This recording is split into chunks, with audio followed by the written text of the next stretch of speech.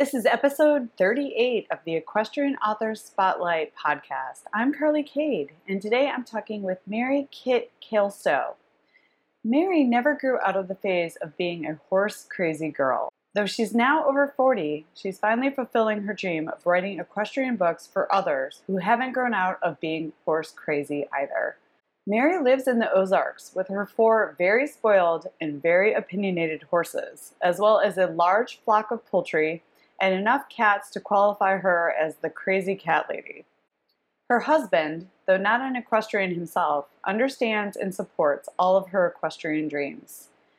She's convinced 3 of the best things in the world are the smell of a sun-warmed horse, the smell of leather tack, and making sure to hug her horses every single day. I could not agree more. So let's get into the interview. Welcome to the Equestrian Author Spotlight podcast, a podcast featuring interviews with equestrian authors who love all things horses and writing about them. In each episode, you'll hear inspirational stories from horsebook authors, including writing advice and marketing tips to help you write your very own horsebook. If you're an author, aspire to be an author, or simply love horsebooks, then you are in the right place. I'm your host, Carly Cade, and creative writing makes my spurs jingle. Hi everyone, welcome to the Equestrian Author Spotlight Show. I'm Carly Cade, and today I am so excited to have Mary Kit Kailstow on the show with me today. Hi Mary, welcome. Hi everybody. It's so great to have you here. I can't wait to learn more about you. And I always love to start these interviews off with, the question, how did your love affair with horses begin? Well, I think I come by it naturally. My mom liked horses. She loved Westerns. She rode as a kid when she could. She rode Western. Mm-hmm. And of course, Grandma worked with them in a farming capacity because she actually helped her father farm with them. So I think I just came by it naturally. We didn't have any horses, but we were always watching Westerns. And, I have an uncle who actually used to ride rodeo. Oh, so cool. we all kind of were in that world. Oh, that's awesome. You can go and root on your uncle and Mm-hmm. watch the rodeos. Rodeo is so fun. So you were one of the lucky few that were kind of born into a horsey family and you followed suit, which I always love. Now, this is where it gets really interesting. I was galloping around your website and doing some research for the questions I was going to ask you, and I love this. Your bio says that you reside on acreage with your husband, 4 spoiled horses, a flock of charmed chickens, the office rabbit, an opinionated parrot, and the not so itty bitty kitty committee, which is so cute. Can you tell us a little bit about your herd at home, your furry friends? Sure. Well, about 20 years ago, I was able to achieve my dream of owning a horse. Mm. I adopted the ugliest little foal, and you don't ever say that about foals, but she was big ears, knock-kneed. She was the ugliest little foal. She was $100 because she was an oopsie foal. The dam had gone in and out of sale barns. Nobody knew she was pregnant. Oh, wow. So I got fortune. She turned 20 last August. So I got her when she was 3 months old, and I had always wanted to live in the country. Mm-hmm.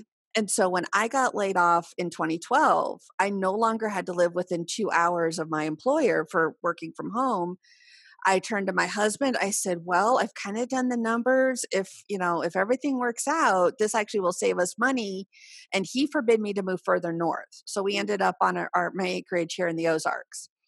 And the lady who was selling the property also had horses, and she was selling her horses. And I picked up a medicine hat paint stallion for $200. Oh, wow. Medicine hat? What does that mean? Just that they have the brown on their ears and their head, but then their face is white. Okay, cool. All right. Yeah. So you got a great stallion for $200 in addition to this horse property. That's so cool. Okay, continue. Yeah. So, and I knew because I live in an old tin can on a hill. It's an old trailer. I mean, the place needs some love, and we've been working on that. Mm-hmm. But I knew if I had a paint horse for my mom, she would live in a tent. That had always been her dream. Oh, wow. So I bought Thunder for Mom. And being how he was intact, I got my one heart baby from my mare, and then I had him fixed. And so basically I just, when they find out you like animals and you rescue animals down here, they kind of start coming to you. Mhm. So I had my flock of chickens. We moved down with just a few cats. And then, being the only property on the gravel road with no dogs, a couple stray cats came and went, "Hi, I'm going to have my kittens here." So then that's how we ended up. We have 15 cats. Oh my. Well, you probably don't have any problems with mice No, in the we barn. don't. No, we don't. No, we don't. But yeah, so it's just, it's I got a bunny from an auction, $4. So I got the cutest little rabbit for $4, and he lives in the house at the moment, but yeah, he's the office bunny. And yeah, we just it's me, my husband, who actually is a city boy, so this is all very new to him. Oh, I'm sure. And good on him for embracing your love of animals. I also did Yes. this to my husband. I've all of a sudden threw him into a flock of fur babies. He's handled it in stride. And the parrot? Oh, well, I Branyan is about 25 now, and so I've had him forever, and he's just a mouthy little guy. What do you want? What do you Is that what he says? He says, "What do you want?"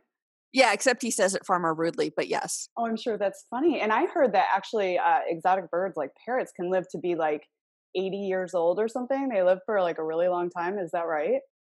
Yes, he is a Pioneer. He's a smaller parrot. Hmm. So, but if everything goes well, I'll have him. He's middle aged now, so I should have him by the time I reach Social Security age. Oh, wow. So you said that your mom preferred the Western discipline. What do you ride with your horses? I don't ride. I had a bad fall as a teenager and never Mm. quite got back into the saddle, so to speak. But when I did ride, I rode English. And if I were to ride again, I ride English. I wanted to do 3-day eventing until the Mm. bad fall. Hmm. But probably now at my age, I probably would do dressage or maybe look into things like working equitation. Hmm. Um, maybe a little jumping, but nothing too crazy. Okay. Yeah, that makes a lot of sense. And that's a really interesting point you just made because it's not always about riding the horses when you have horses in your life. It's often about the relation, or it's mostly about the relationship and the connection and the meditative kind of experience they offer, just having them and taking care of them and having them in your life. So it's like you don't have to ride to appreciate them. And then also what you're going to get into here in a little bit, I'm sure their presence inspires the writing work that you do. So we Oh, can, yes. yeah, I'm sure we'll get into that a little bit. But I wanted to talk really quick about, I understand that you always wanted to have horses at home and you wanted to have land, but you took the plot twist of being laid off and left Iowa to live your dream in the Ozarks. So tell us about this journey. Why the Ozarks? I mean, because it's like I don't know a whole lot about the Ozarks, but there's all these stories and there's that show on Netflix. It's like, what is it like? Talk to us about, why the Ozarks. And then, tell us a little bit about what it's like to live there. Sure. Well, I live on the Missouri Arkansas state line, Mhm. or as I affectionately say, close enough to hear the banjos, far enough away to get a head start. So, I like that. yeah, I can literally see Arkansas from my house. Okay. So, really, it was a combination of things.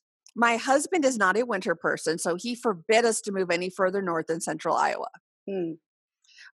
Then the second part was I actually had a dream that we bought land on eBay and moved to the Ozarks. Wow. And I was like, well, you could buy everything on eBay. So I went down there and I found our original property of 5 acres, 5 acres of trees, no electricity, no running water, nothing. Mm. And we still have it. There's just a cabin on it. But we would come down twice a year and camp. And Mhm. we just fell in love. It is so beautiful down here. So we fell in love with the scenery and the landscape and just how beautiful it was down here. And then it's cheaper cost of living. So then, that was the other part of it to move down. Mhm. And then you got your dream. You have the horses there in your backyard Yeah. and you have a bunch of furry friends and you're living the dream. And then you said before you worked remotely. Now you're working, you have a corporate job where you go to and then you're also an author, is that right? That is right. Yeah, I'm actually coming to you from the break room, where I work. I work for a small company that does some software work. Mhm.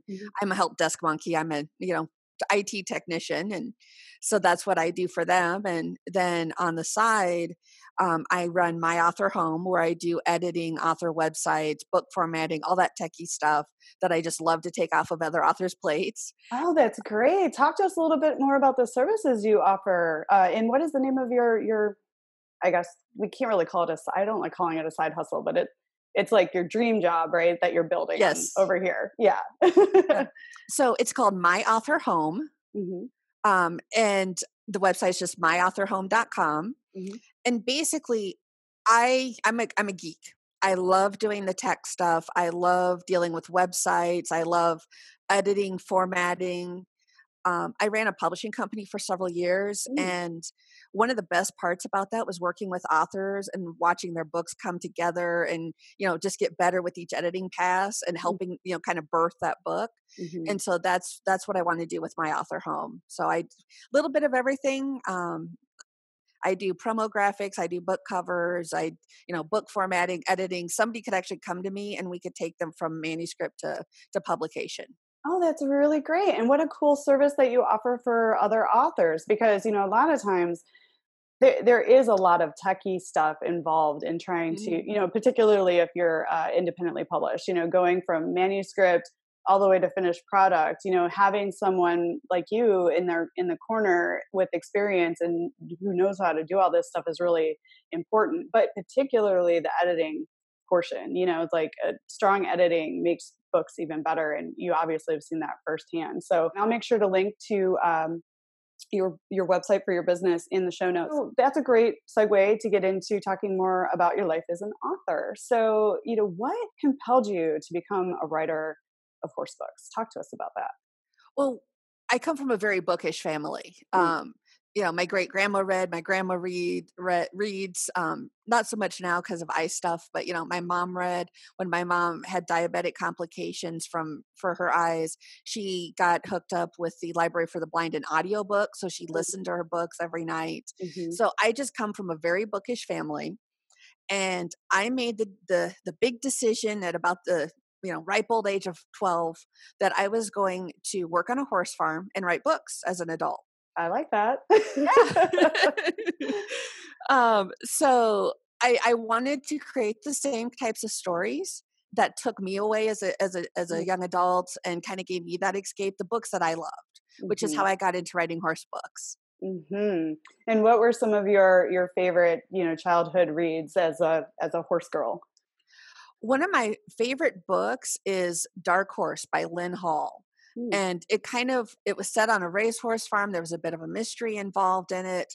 There was another one. I can see the cover, the title. It was Double Standards, Mm-hmm. but it was again another one of those teenage angsty horse reads. I grew up on the original Saddle Club series, the Thoroughbred series. Mm-hmm. All of those books back in the late '80s, early '90s that I love to read. And then I got into fantasy because I saw Mercedes Lackey's book Magic Pawn, Mm-hmm. and there was a horse on the cover and a really cute guy. And I was kind of right at that age. I was like, I want to read that book. So that's how I got into fantasy. And Mercedes Lackey's her world of companions and Valdemar really drew me into fantasy then, which got me into Anne McCaffrey and the Dragon Riders. And so I write, the contemporary women's literature set at the barn, but then I also like to incorporate horses, unicorns, all the fantastical elements in my fantasy. Oh, that's so cool. So tell us about your books, about your different series, because you're writing a little bit across genre, but horses are still the main component to, or horses with horns, unicorns. I mean, it's the same. Like are parts of your story. So tell us about your books. Your books. How many books do you have? Um, Throughout my entire career, I have probably close to 100. That's Um, amazing. yeah, my first book was published. It was an erotic romance in 2002, Ooh. and yeah, many of that pen names works also feature cowboys. Of course, it's a good trope to use in the romance world. Hmm. Um, but for Mary Kit Kilstow, I've got probably close to 15 books out, and I have the what I call the Noble Dream series, which is set at the barn, Noble Dreams, and it is the barn experience that I wish I had. It Mm. is a bunch of 30, 40 something women dealing with life, but also being very competitive in the hunter jumper arena. Oh, cool. And so this sounds like it's a series for more the adult side of things. Is that correct? That is correct. Yeah, it is horse books written for those of us who still love horse books but are tired of reading about teenagers. I love that. Yeah. I mean, and there's a lot. There's actually more of us out there writing for horse books for adults than people know, which is part of the reason why I wanted to put this together. But yeah, it's like as an adult who loves to read books like that about horses, I'm so glad you're out there and my counterparts are out there. And I basically did the same thing you did. I wrote the book that I wanted to read because it wasn't out there. So this is really cool. I love this. Okay, so let's hear more about the books. Well, basically, it follows the set of four friends. Mhm. Um, the owner of the barn, Cora, her partner, Ari, and then her students, Sarah, Eva, and Linda. And each book focuses on one of the ladies and what's going on in their life. So it starts with Steady on Course, which is the story of Eva, whose husband gave her the ultimatum, it's me or the horses. Oh, I bet you that does actually happen in real life. Uh-huh. And of course, we know which one she chose because it starts with her at the barn. Aha. I love it. And through the course of the book, they reconcile. And Mm. actually, through the course of the series, he actually starts taking lessons and starts showing. And of course, that creates new tension in their relationship because she's like, hey, wait a minute, the barn was my space. Alright, that And makes a now lot you're, of sense. Yeah. yeah, it's like, wait a minute, you just, barged in on my thing. Linda was dealing with some infertility issues with an over controlling, husband. Um, Sarah was, raising her teenage son by herself, Mm. and his father comes back into her life. Cora and Ari are kind of navigating their partnership as well as what they want to do on the equestrian side of things. And so yeah, it's just kind of, it's almost like a soap opera with horses. I love it, and it sounds actually very real to life. I mean, these sound like things that people are actually often could possibly be dealing with. I love this. This sounds like the perfect series for a horse lover. It's fantastic. And then tell us the name of the series one more time, just so, and of course I'll link to them in the show notes so everybody can get to the books. But just in case people are like, "Ooh, what was that again?" It is the Noble Dreams series. Noble Dream series. Everybody Mhm. check that one out. So, and then you have a fantasy series as well, right? I do. I have a fantasy series. It's the world of the Musa but everything's kind of standalone and loosely linked. And it actually sprang from an idea that I've been working on for about 10 years, which was an alternative history dealing with a world where basically if you envision Harry Potter, Mm. but instead of wands, they use musical instruments to create their magic. Oh, that's fun. Yeah. And so I am still, I'm not comfortable with that. It was a young adult book. It's not a genre I'm too familiar with. So I took the idea, moved it forward to modern day, Mm. and so now it's contemporary magic. So it's all happening modern day. They use ham radio and the internet a lot to communicate, and so it's just a lot of, trying to navigate this world of magic and strange things Mhm. without with dealing with the whole corporate the organization is very very old, very set in its ways. New things are happening. The unicorns show up, Pegasus show up, dragons showed up actually in something that I just completed for a box set. So it's like the world is changing and the old ways aren't working anymore, and so Mm. they're all trying to navigate it and figure things out. And each character usually has a somewhat sarcastic animal sidekick. Oh, I love that. That's fantastic. I love the weaving of animal connection into Mhm. storylines. That sounds exactly like what you're doing. I love that. And the name of that series again was? The series doesn't really have a name. They're all books of the Musa Magium, but they're Okay, all under the same pen name. got it. And you write those under Mary Kit Kalestow also? Yes, I do. Okay, cool. So we'll make sure to link to those in there. And I love this conversation because you are writing across genres, and it's like, and do you have is it easy to switch back and forth, or do you stay down one lane and finish what your thoughts are there and then go over to the fantasy, or do you kind of write back and forth between the two? I write back and forth because it feeds me. Mm, I can dive into the fantasy world and I finish that story up, and then I can go over to the barn and the horses, and it's like visiting with old friends again. And so, yeah, I bounce back and forth just because that's kind of how my mind works. yeah, yeah, I like that. I like that too. That makes a lot of sense. Like I was telling someone before, like I like to follow the muse. It's like whatever is kind of inspiring me at the time, that's where I'll go because I think that's where my creativity wants me to head. So it sounds like you're a lot like that. Like today I'm going to the barn in my writing, or today I'm going to the fantasy in my writing because that's where my head, my mind, my muse wants to go. Is that yeah, Exactly. Yes. awesome. I love that. And I was curious, what do you think as an author of so many books, like what makes your books or any books like stand out from the crowd? Like why do you think people are compelled to read certain books? What makes them stand out? I think a lot of it are the books that speak to us. Hmm. So I started out as an erotic romance author. My mom was like, Woohoo! yeah, my mom was like, I don't know where that came from, but you write pretty well. Nice. You Yeah. got your mom in your corner. That's good. Yeah, I really did. Um, but for me, I got burnt out on that because as Hmm. much as I love romance and I am slowly working a little bit of romantic subplots in, although, nothing beyond like PG-13. Sure.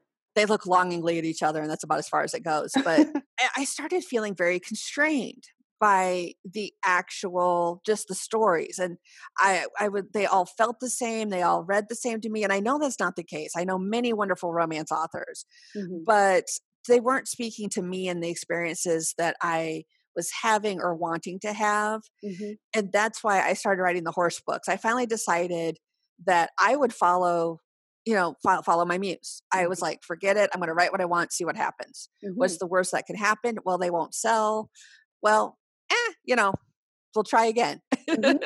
so Yeah. I, yeah, so I think that's it. I think people are looking for stories that speak to them. Publishing with the publishing company is wonderful, but I think in many ways, because we all like the stories that speak to us, it can become very homogenous Mm. when you work with the publishing company. And of course, having run a company, you want things that will make you money. Hmm. You may love a book, but if it doesn't sell, then that's not doing you or your authors any good. Hmm. So, yeah, I think that's where self-publishing really comes into play, and the more you get readers and finding the books that speak to them, and the more that you get authors writing what speaks to them, um, then the better. I think it's good for all of us. Hmm. Yeah, well, it opens the door for, because I think what you were speaking to in your previous author genre, the erotic genre, is it's kind of formulaic. There's a formula to most, mass market paperback kind of romance or erotica or, any one of those. So it's like you were kind of stuck in the expectation of the format, and then independent publishing kind of swings the door open to go off script a little, right, and write something maybe that isn't so mainstream and handles different kinds of topics. Is that, did I just kind of take that apart correctly? You did, yeah, because with romance you have to hit the beats that the readers want. There Mm. has to be a happy ending. At some point there's going to be the big kiss with the music in the background. Hmm. Um and it even happens like in TV. So um the last episode of Batwoman, my Hmm. husband and I were watching. um I don't want to say spoiler alert, but you know Sophie and Batwoman finally kiss, and I'm sitting over there going, yes, yes, finally, because I was waiting for that beat to happen, and part of the enjoyment was the anticipation of that to happen. But I was like, I knew this was going to happen. Right. Or or we were watching the crossover Crisis on Infinite Earths, and I was like, yep, I knew they were going to kill that person off. And my husband just looks at me, and I was like, that's the author's mind. You have to build up to that. And so still have to hit those beats. I mean, the horse people, I still want to make sure they're in the barn. I want to make sure they're riding. They participate in jumpers and they do courses. So I want to make sure I get that experience in there, but I don't have to be quite so, obvious about it. I love that.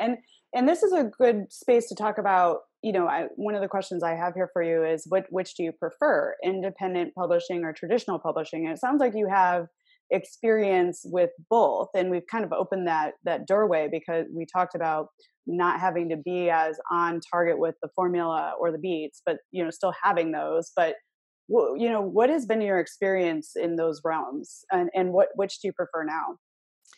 Definitely independent publishing. Mm, Um, I am I've got a business mind. I'm a type A personality. I like the control. hmm I like being able to do my own covers because, for example, one of my erotic romances, Writing Partner, which is still out there, but the original cover, I don't know what they were doing with this model on the back of this horse, but they were not you could just tell for somebody who's lunged a horse, the hmm straps were not correct. I'm like, I don't know what you guys were doing. I'm just glad nobody got hurt. hmm So, and something like that bugged me.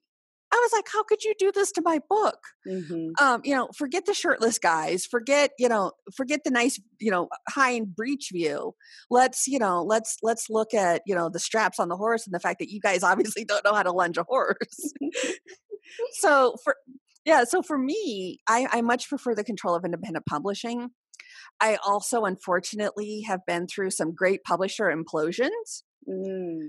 and it's no, never again. I'm not going to put myself in that situation ever again because it's just a horrible situation to be in. Talk to us a little bit about the implosion. Like, what happened? It sounds obviously like it was pretty dramatic experience for you, but like, what did they dissolve the business, and then you don't know where your books went? Like, what happened in there? Basically, what some unscrupulous small publishers do is they start not paying the authors that they think they can get away with. And so Oh. then they pit the authors who are getting paid against the authors who are not getting paid. So I've been in a couple situations. In all cases, I'm very fortunate. I got all my books back. If the publisher goes into bankruptcy, the author usually does not win. They usually don't get those books back. So in all cases, I was fortunate to get my books back.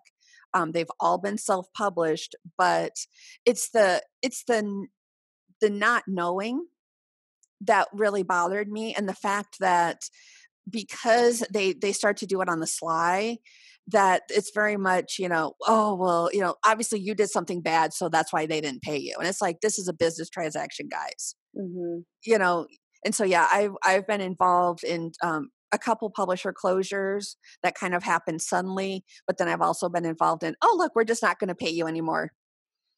Wow, that's an uncomfortable place to be, particularly with your creative work that you poured your heart and soul into. That sometimes takes years to complete, and then you don't know what's going on. So it sounds to me like they were withholding payments from you for no reason. Well, they didn't have money. That was the reason. Ah, I They got it. they they did not have the money to pay. What you should do, and I say this as somebody who ran a publisher for almost 10 years, and Hmm. the reason why I closed my publisher is because I was realizing in this new world, there was nothing I could do for my authors as a small publisher in the Midwest that my authors couldn't do for themselves As independently published as authors. independently published authors. And I just didn't feel right to me to Hmm. take half of their royalties Hmm. when I knew that, I didn't do, Book Expo America. I didn't, there was no bookstore presence. Hmm. There was no big marketing presence that, people couldn't do on their own. Hmm. My contacts were their contacts. And so I decided that, to honorable about it, I kind of saw the writing on the wall, Hmm. and released everybody that, we're all still good friends. But when you publish, you're supposed to take that money and put it in an account and not touch it. Hmm. But obviously when publishers are having cash flow issues, that sometimes isn't possible. And then that's what leads to situations right now, that happen. That makes a lot of sense. But what I love too is you had a lot of integrity. You closed the publishing arm. You talked to the authors that you were representing, and you said, you can do this. But then what you did with that is you started up your other business, where you are in the business of helping authors complete from manuscript to final distribution. So you're still in that loop, but you're like helping them in a different way than you were as the publisher of their books, which is wonderful. you turn that knowledge into something differently that aids the independent author. Exactly. And what I do is, basically I hold authors' hands. Hmm. There are publishing services companies out there that say, well, if you pay me X amount of dollars, I'll do all this for you. But there's no control there. There's no, in my case, authors choose me to edit their books. I'm not going to farm that out to anybody else. Right. So it's a nice service that I offer without, again, being all transparent. I'm transparent, I'm upfront. Hmm. So it gives them the control over their creative product, because yeah, I have helped so many authors over the course of my career. um you know you know my publisher just did this, what do I do? Here's a Yeah. hug, here's some chocolate, okay, here's a plan. um so yeah, keeping control, I think, is so important, because the industry is changing too fast to sign your rights over to Hmm. somebody who may not have your best interest at heart. That that's great advice. And then adding on to that, so say what adv- so what I love about your business too is it sounds like it's very collaborative, and you take what's important to the author and you have a conversation and you work together in that realm, which I love, but you're also there for sharing advice. But what would you say there's a new author just finished their manuscript, getting ready to look at, do I query traditional publishers, or do I go the independent route? What would be your advice to someone just starting out and starting to dip their toe in the water? What would you say? Well, to paraphrase my parrot, what do you want? Because that's the question. There are people who are like, I wrote this book, I just want to turn it over to somebody, I can deal with the edits, but let them worry about everything else. And then there's people like myself, who are a little high strung, I'll admit it, a little type A controlling, who are like, no, I don't want to be stuck with the cover I hate. I want to make sure that I know what's going on, who are more take charge. Hmm. Um, on one hand, I would say don't worry about the money, because there are people who would tell you that in order to self-publish, you have to spend, thousands of dollars on an edit. For the record, I don't charge thousands of dollars. They the money is almost secondary to what makes you comfortable, because one of the things that I have found both personally and professionally is that if I'm not comfortable with the situation, if my head isn't in the game, um, then my creative work is going to suffer. Hmm. If you're dealing with the publisher and the publisher is just they're just tough to deal with, that's going to be the book that you're like, yeah, whatever, accept the edits, we're done. Just get it off of my plate, let me go focus on something that makes me feel good. Hmm. And you can still do that while being professional. And so my advice would be to figure out what you want first. Are you the type of person who's willing to dive in, to take in all the knowledge, understanding that there is no one true way for publishing at all?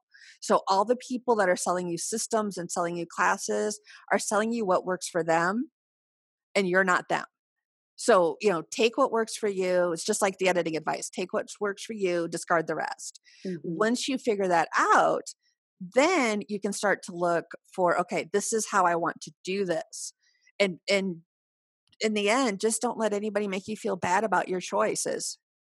Well, that's great advice. And I like a parallel to that is it sounds like you're asking people to educate themselves too. Like what no one way is the way to do it. Educate yourself and kind of put the program together for yourself, because there is a lot to know, and there are people like you to reach out to that can assist people as they're moving through the process, and it's one step at a time, because if you look at the whole thing, it can seem overwhelming, but it's just one step at a time, and then reach out to people like us who are here to help. You know what I mean? Would you agree with that? Oh, very much so. Yes. Hmm. I love that you have so much knowledge, obviously, from all the your experience and having done so many books yourself. Like how do you reach your readers? Like, is there anything special you do to reach your readers and then bring new readers to your books? For me, the big thing is to be real. Mm. Um, and I do that for a couple of reasons. One of which is, um, so you mentioned, that there's other ways to work with horses, and I often describe my horses as my 1,000-pound Barbies. I go Mm, out there, I brush them, I make them pretty, but I do that for my own mental health. I have some health challenges. mm, I have a chronic pain condition, and which is why I don't want to fall, frankly. So that's why I stay on the ground. makes sense. um, and so I'm real because I'm trying to talk to readers who do not see themselves represented in fiction. Mm, Now, my horse books are the dream. I had a lovely barn when we lived in Iowa. They were just the best people. The trainer was wonderful. And I'm trying to bring that experience to readers. But like when it comes with my fantasy, many of my characters have disabilities. mm, Many of my characters have, you know, one of my characters has rheumatoid arthritis, for example. mm, And she's like, how are you expecting me to do all this, when this is what I'm dealing with? I've had another character who has multiple sclerosis. So I try to, I'm real. mhm, Um, I'm supportive and I love cheering people on, but I'm also not afraid of saying, whoa, it's a bad pain day today. mhm, This is what I'm going through, because I feel like when we put on a false front for anything, then people don't see seen, and they don't feel validated. And I feel like that's how I reach readers, is by mhm, making sure that my readers are seen. I hear from a lot of readers with fibromyalgia, which is what I have, mm, and who are just so thankful that I'm speaking out about it. mhm. And it's very painful. I mean, a lot of the things that you described there, it's it inhibits physical activity because you're not feeling well, just in anything, it's like Hmm. reading can be painful, or like, so I love that. I love that you're being real is what connects you to your readers. That's awesome. And you're talking about real things, you know what I mean? It's like you kind of create the dream there, there's that dream reality aspect of books, but then there's also the opportunity to talk about things that are impacting people, and that's the beauty of writing. It's like you can educate at the same time as you're entertaining people. Given the business that you also have, where you assist authors, do you have any advice to other authors on, I mean, I know there's a million ways to market a book, but do you have any advice on, how like a great way they could, maybe take one tip from your toolbox to market their books? Sure, that's actually something that I'm still working and learning about myself. Well, Um, it's always, you're always learning because everything's always changing. There's always new ways to get the words out there. And then the things that did work and were tried and true, they kind of fizzle out and you got to figure out what the next best thing is. So it's always evolving. it is.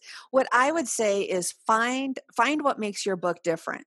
Mm, Even if you're writing, and apologies for picking on billionaire romances, even if you're writing the 80th millionth secretary falls in love with her billionaire boss book, there's still something that you uniquely bring to the story. There is a take on it, a character quirk, that you can take that and use that as your hook for marketing and mm. to really make you stand out. Oh, I like that. That's good advice. Yeah, look for what makes you unique. Well, we're all unique, right? There's only Mhm. one of us ever to walk on the planet, and so there is unique things to everything that we do, and that's good advice. And I also like this. When I was taking a look at what you're up to, I saw that you use Patreon. Can you talk to us about how you use Patreon in your author career? And like, I noticed that you offer extra special content to your patrons. Like, does how much time and extra work does that take to do that? Can you talk a little bit about that? Sure. Well, the good thing is writing is my self-care. Mm, So, I also learned, because the job I got laid off from was being in a call center help desk. hmm. I also learned to write in like the 2 minutes between phone calls. Oh, I cool. literally would be like, thank you for calling. Have a nice day. Write my book. Hi, thank you for calling, as the next call came in. So, because of that, I write relatively fast and I write relatively clean from just being edited for so many years. Hmm. So I do offer extra content. I'm also not afraid to say that I bribe my patrons. If you if you join my highest tier, I will bake you cookies once a quarter. Oh, wow, that's Yeah, neat. and That's different. I baking is, I love to bake, and I love to bake for an appreciative audience. It's just me and my husband, and he's appreciative, but I there's only so much we can eat. So I like cooking for other people.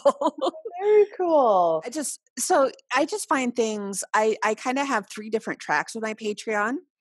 On Mondays, I do writing advice. And so like right now I'm talking about how writing groups can help marginalized authors. You know, Mm. those of us who are disabled, those of us who don't have good internet, those of us who have barriers, whatever they are, to participate in a writers group. On Saturdays, I do mental health advice. And Mm. basically, this is what I have learned. This is what I'm dealing with. Maybe this can help you. And I offer free stories in a way to kind of boost my productivity, because then when they're done, I will offer them for sale. But my patrons get to read them as they go, and they get to read them, you know, as they're being written. So they'll get them first. Well, that's really neat. And then, for people listening in who may not know what Patreon, can you talk a little bit about what the platform is, and then how did you decide or discover it or decide that this was something that it sounds like it's working for you, so can you talk a little bit about what it provides you? Sure. So it allows, um, basically allows readers to tip people on a monthly basis. Mm. It's an ongoing subscription model. You can join or not as you need to. You also set your own level. So mine literally started $1 a month. Hmm. So, you know, toss a coin to your Witcher, you know, throw me $1 every month. I'll give you all of these goodies. Yeah. Uh, and so what it does is it allows you to build a community, because one of the things that is so important is, I think if we've all learned anything from, you know, social media and, you know, the ups and downs of technology, is you can't rely on one platform. If Mm-hmm. you build a community to support you, then that community will help you through the lean months, as well as, you know, help support you in the more exciting months. And so it allows you to build a community of readers who want to ongoingly support you and can do so at any level. Right, which helps creatives continue being creative, right? Hmm. Because it is challenging to support yourself while being a creative and bringing more great content to readers. So it helps readers get material quicker, and then they get to see like the process as it's being written, which is really great. And I'm sure you get excellent feedback from your Patreons regarding your chapters. Do they ever provide feedback for you and help you out in that regard? Uh, Not really. I mean, I hear good things, Mhm. but a lot of it's just like more, more, more. So Oh, that's the feedback I get. But it's nice, like with the mental health post, to actually hear from people and say, you know, thank you for posting this. I really needed it today. Uh, that's great. I mean, you're kind of rounding it out. Not only is it about the creative writing you're telling, but it's also about taking care of yourself. And then there's the advice also on, that is an extension of the business that you run. So you kind of cover all the gamuts. I try. Mhm. That's great. And then how did you come up with those concepts that you did? Did you just run with like what the muse is telling you, what was important to you, or did you do some research about what works, or did you just say, "Hey, Patreon, this is my offering"? Pretty much the latter. I have, I mean, I work full time now. But for my own health, um, as well as just for what I want to do, you know, that vision of that perfect life that you're supposed to focus on. You know, this is what I want to do. I want to write. I want to help authors through my author home. And if I can share anything that I've learned, then that's what I want to do. So yeah, I was like, okay, this is what I want to talk about. Patreon to me is a safe space Mm, because people pay to join. mhm. And so it feels better to talk about some topics like the marginalized authors group than just throwing it out on Twitter or throwing it out on my blog. Now, Mhm. I'm going to probably bundle it up and create an ebook out of it and put that up for sale. But while I'm kind of working through the thoughts and working through the processes, it allows me to kind of create a safe space where I can do that. Well, that's cool, and I love it. And you're creating content in specialized content, but then it's also has potential to be a bundle later Mhm. after. It's still useful. It's just like an outlet here. It provides value for your fans, but then also it becomes potentially a product, in a few months or what have you. That's great. I want to ask you too. You also use another platform called Ko-fi, which I have not heard of before, where readers can buy you a coffee. I haven't heard about Ko-fi. Can you tell us about what that is and how you use it?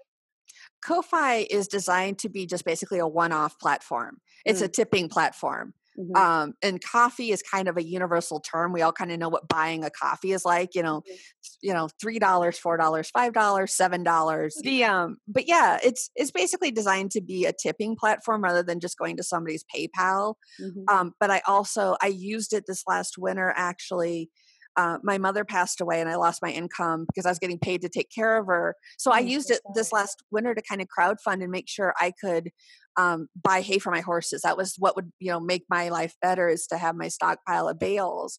And thankfully we haven't had a rough winter here. Mhm. So I've got lots of hay. But you can use it that way. You can say, okay, here's my goal. This is what I'm trying to get. I need a new laptop. I need this, and then people can chip in and feel like they're helping. $3 at a time. That's lovely. And I'm so sorry about the loss of your mother. That is never an easy experience. And I'm so sorry. And thank heaven for Ko-Fi, because look, it got you the hay through the winter, right? Yes, yes. And I thank you for being so open and sharing all this experience with us. I mean, you have so much. I'm curious, is there anything your readers might be surprised to learn about you that they might not know? Like, can you do a reverse jump kick or something? No. I think people would be surprised to know that I'm as human as they are. Hmm. I do a lot. I keep myself busy. I was my mom's caretaker 24/7. Um, I wrote about it in a memoir called Chronically Disposable. Hmm. But that kind of assesses the issues with our rural healthcare system. But I think it's that I've always been an overachiever and that type A personality. So I feel like I've got it all together. Nuh-uh. Nope. That's probably what people would be surprised to know. I'm just as human as they are. Yeah, we're all dealing with something, right? But Right. as much as we try to keep it together, there's crazy going on all over the place. But yeah, I mean, good on you though. I mean, that type A personality has served you well. I mean, look at all the success that you have, and you have your dream property, and you were there with your mom through these difficult times and through the end. And you obviously care a great deal about other people with the way you serve them on through Patreon and the things that you write. So good on you. And then I love to ask these questions too, because it provides such interesting insight into what we're all dealing with. So for you, what has been the hardest part about being an author? But then on the flip side, we all love our readers. The readers are usually always the best part. But what's been a really good part of being an author for you too? So the hardest part is learning that we don't see what we see is everybody else's highlight reels. Mm, We see the final finished product. There are many authors who got published with Eller's Cave when I did, who have gone on to become New York Times bestsellers. They've got, agents, all sorts of stuff. And to think, well, why didn't that happen to me? That's probably the hardest part of being an author, is learning not to compare myself to others. mm, But the best part is talking to the readers, finding readers who are passionate about things just like you are, or finding a shared passion over a TV show or a fandom. And I find social media is really good for that, to kind of connect with those people. But that's the best part. absolutely, I would completely agree with that. And yes, that is a lesson that is not often easy to learn, is do not compare yourself to others. Like as you said earlier, we all have this unique journey, and nothing that we create is going to be the same as anybody else's. So to compare it doesn't make sense. We all have our own path we're following, and it looks different for everybody. So I think that's a good thing to point out, that can be very challenging as an author. And then, since you are so involved and you have so much experience, is there one common myth about our profession that you want to debunk? Like say, that's not true. Oh, there's so many. I would say that self-publishing is only for books that couldn't get published otherwise. Mm, yeah, that is a myth for sure. And do you want to expand on that at all and talk more about why you think that myth is out there? I think because so I started in the days where we had to explain to people what ebooks were, Mm, and the days when, print on demand meant vanity. You were going to, iUniverse or somebody. So I have seen it all. hmm. Um, and I think part of that is that back in the day, when I was a kid going 2 miles uphill to school both ways. They, With you no know, shoes and, with and no 10 shoes. feet, 10 feet of snow. Yeah. Back in the day, I mean, really, if you had very limited options to be published through a publisher. And if you couldn't, then it was just seen that your book was bad because there was not the transparency. Where Hmm. today we have, agents and editors on Twitter going, I see so many books I love. This is why I had to pass. And learning that, the gatekeepers maybe were not keeping the gates that they wanted to, but the gates that they were told to keep. That, their publisher said, okay, 50 Shades of Grey sold. This is why, now I want you to acquire more like that. And people not realizing that today's trends actually were acquired, a couple of years ago. Hmm. So Absolutely. yeah, I think it's just as the industry has evolved, there's become more transparency, but there's still, some of those myths that hang on. Hmm. Absolutely. And, and as an independent author, when we all kind of band together, learn from each other, talk to each other, and put out the very best products that we can, from editing all the way to cover design, that is the best way to keep improving that independent publishing is incredible. I mean, there's so Hmm. many. I mean, and actually, it's funny you mentioned 50 Shades of Grey was originally an independently published book before Mhm. it got picked up by a traditional publisher and then became a movie. So I love pointing that out too, right?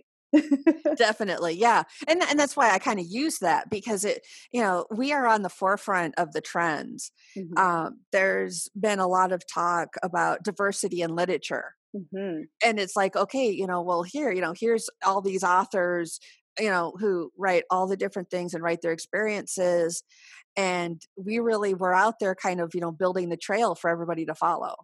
Hmm. That's great, and thank you for sharing that with us. And then, so I also like to ask this question: what's next for you? Like, what are you curious about now? I mean, you've got so much going on, but like, where do you see yourself going with your writing or with your business, helping authors? Like, what's up for you? What's next? I want to make an immersive experience for my fantasy world. And what I mean by that is, um, I talk about the Radio Arcanum Times, just kind of the newspaper for the magical people. Hmm. So I actually want to put that out. Oh, cool. I'm geek enough that I reference these, textbooks set in the magic world. And one of the things that I wanted to do ever since I had the idea was make a role-playing game, a D&D type game out of this world. And so it's like, I want to write these textbooks for my magical world. So, if people want to learn more, they can. If not, it's just kind of a vanity project for me. But that's, I want to write, the ethics of magic and, put that out for people, or, magical creatures in our universe sort of thing. Oh, And, that's neat. and start doing that. I mean, it's all kind of on the back burner. The biggest project I have coming up is Muse Happens. And Muse Happens is an offshoot of all of my advocacy and coaching work, where I want to talk to people like me, like, probably like you, like anybody else who is trying to juggle life and writing and, even, health and health issues. Mm. And I don't want to say I'm a coach. I don't want to be like a life coach, but I want to be your mentor. I want to help you. I want to provide a safe space for you to work through things, and to try to, really see that it's okay. It really is going to be okay. Hmm. Well, that's awesome. And then, so Muse Happens will be like a service that you provide. Like, what's your vision? Like, how do people get involved with that, or is it's still not out yet? It's not out yet. It's I want to do classes, services, books, little one-on-one work. I'm still playing with it in my head. I'm still trying to see, what we want to do, and I'm trying out, like, through my Patreon, through the mental health advocacy, and that, Hmm. different pieces, like, okay, I want to talk about this. I want to talk about, other aspects of things, and just kind of see what happens with it. That is really cool. I love that. So it's almost like an expansion of the services you kind of already offer, but offer that safe place for people in support of them in achieving their dreams. Does that sound right? That does sound right. Yes. Thank you. Very cool. And then, with your IT background, it seems like you would be able to create that immersive experience that you're talking about. Like that, I love that too, because that just takes the fantasy world one step further and really gives an experience to your readers. Like, and I imagine Patreon's going to be a great place for you to try that on with your readers. Exactly. Yeah. I'm currently working on a story now that I'm going to release in a few different places, Mm-hmm. for $1 a month subscription sort of thing. And yeah, just experiment with it. But definitely using my geeky background to see what I can do and how to make that work with some other tools that are out there. That's so exciting. Thank you for sharing all that with us and like what you're curious about. I think the future sounds really bright for you, Mary. Thank you. Yeah, it's awesome. And we'll have to do a little follow up and talk more about, Muse Happens when you have that available, because I love this space to be a resource for authors too, to find other authors that are helping other authors and helping them achieve their dreams. So we can talk more about that when you've got your service launched. But for now, would you share with people where people can find you and your books and your business? Sure. So the author business is myauthorhome.com. And where they can find out more about me and my books is my website, Mary Kit Cailstow, CAELSTO.com. I'm on Amazon. I've got an Amazon page. My Twitter is at Charmed Ozarks. I have Facebook, which is my page at Mary Kit Cailstow. I write on Medium as Mary Kit Cailstow. So I'm pretty much everywhere. That's amazing. And I will be sure to link to all those places in the show notes so they can get straight to you and your resources. And I'm sure everything links out from your website as well. That's wonderful. And, thank you so much for the gift of your time today. I love hearing what you're up to. I love it when authors unite, and you are completely supporting our community. And that is so wonderful. And I wish you tons of success, Mary Kit. Thank you so much for being on the show today. Thank you. Thank you for having me. Thanks for joining us this week on the Equestrian Author Spotlight podcast. I hope you enjoy these Q&A sessions with wonderful equine authors who love all things horses and riding, just like me. Visit my website, carlycadecreative.com, where you can read the show notes, and make sure you never miss a show by clicking the subscribe button now. This podcast is made possible by listeners like you. Thank you so much for your support. Want a free guide to secrets of horsebook authors? Gallop over to carlycadecreative.com/wisdom to have author advice delivered instantly to your inbox. If you are an author who writes about horses and would like to be spotlighted, please let me know. Visit my contact page at carlycadecreative.com to fill out a request. I'd be happy to have you on the show too. Thank you for tuning in to the Equestrian Author Spotlight podcast. See you next time. I'm your host, Carly Cade. Creative writing makes my spurs jingle.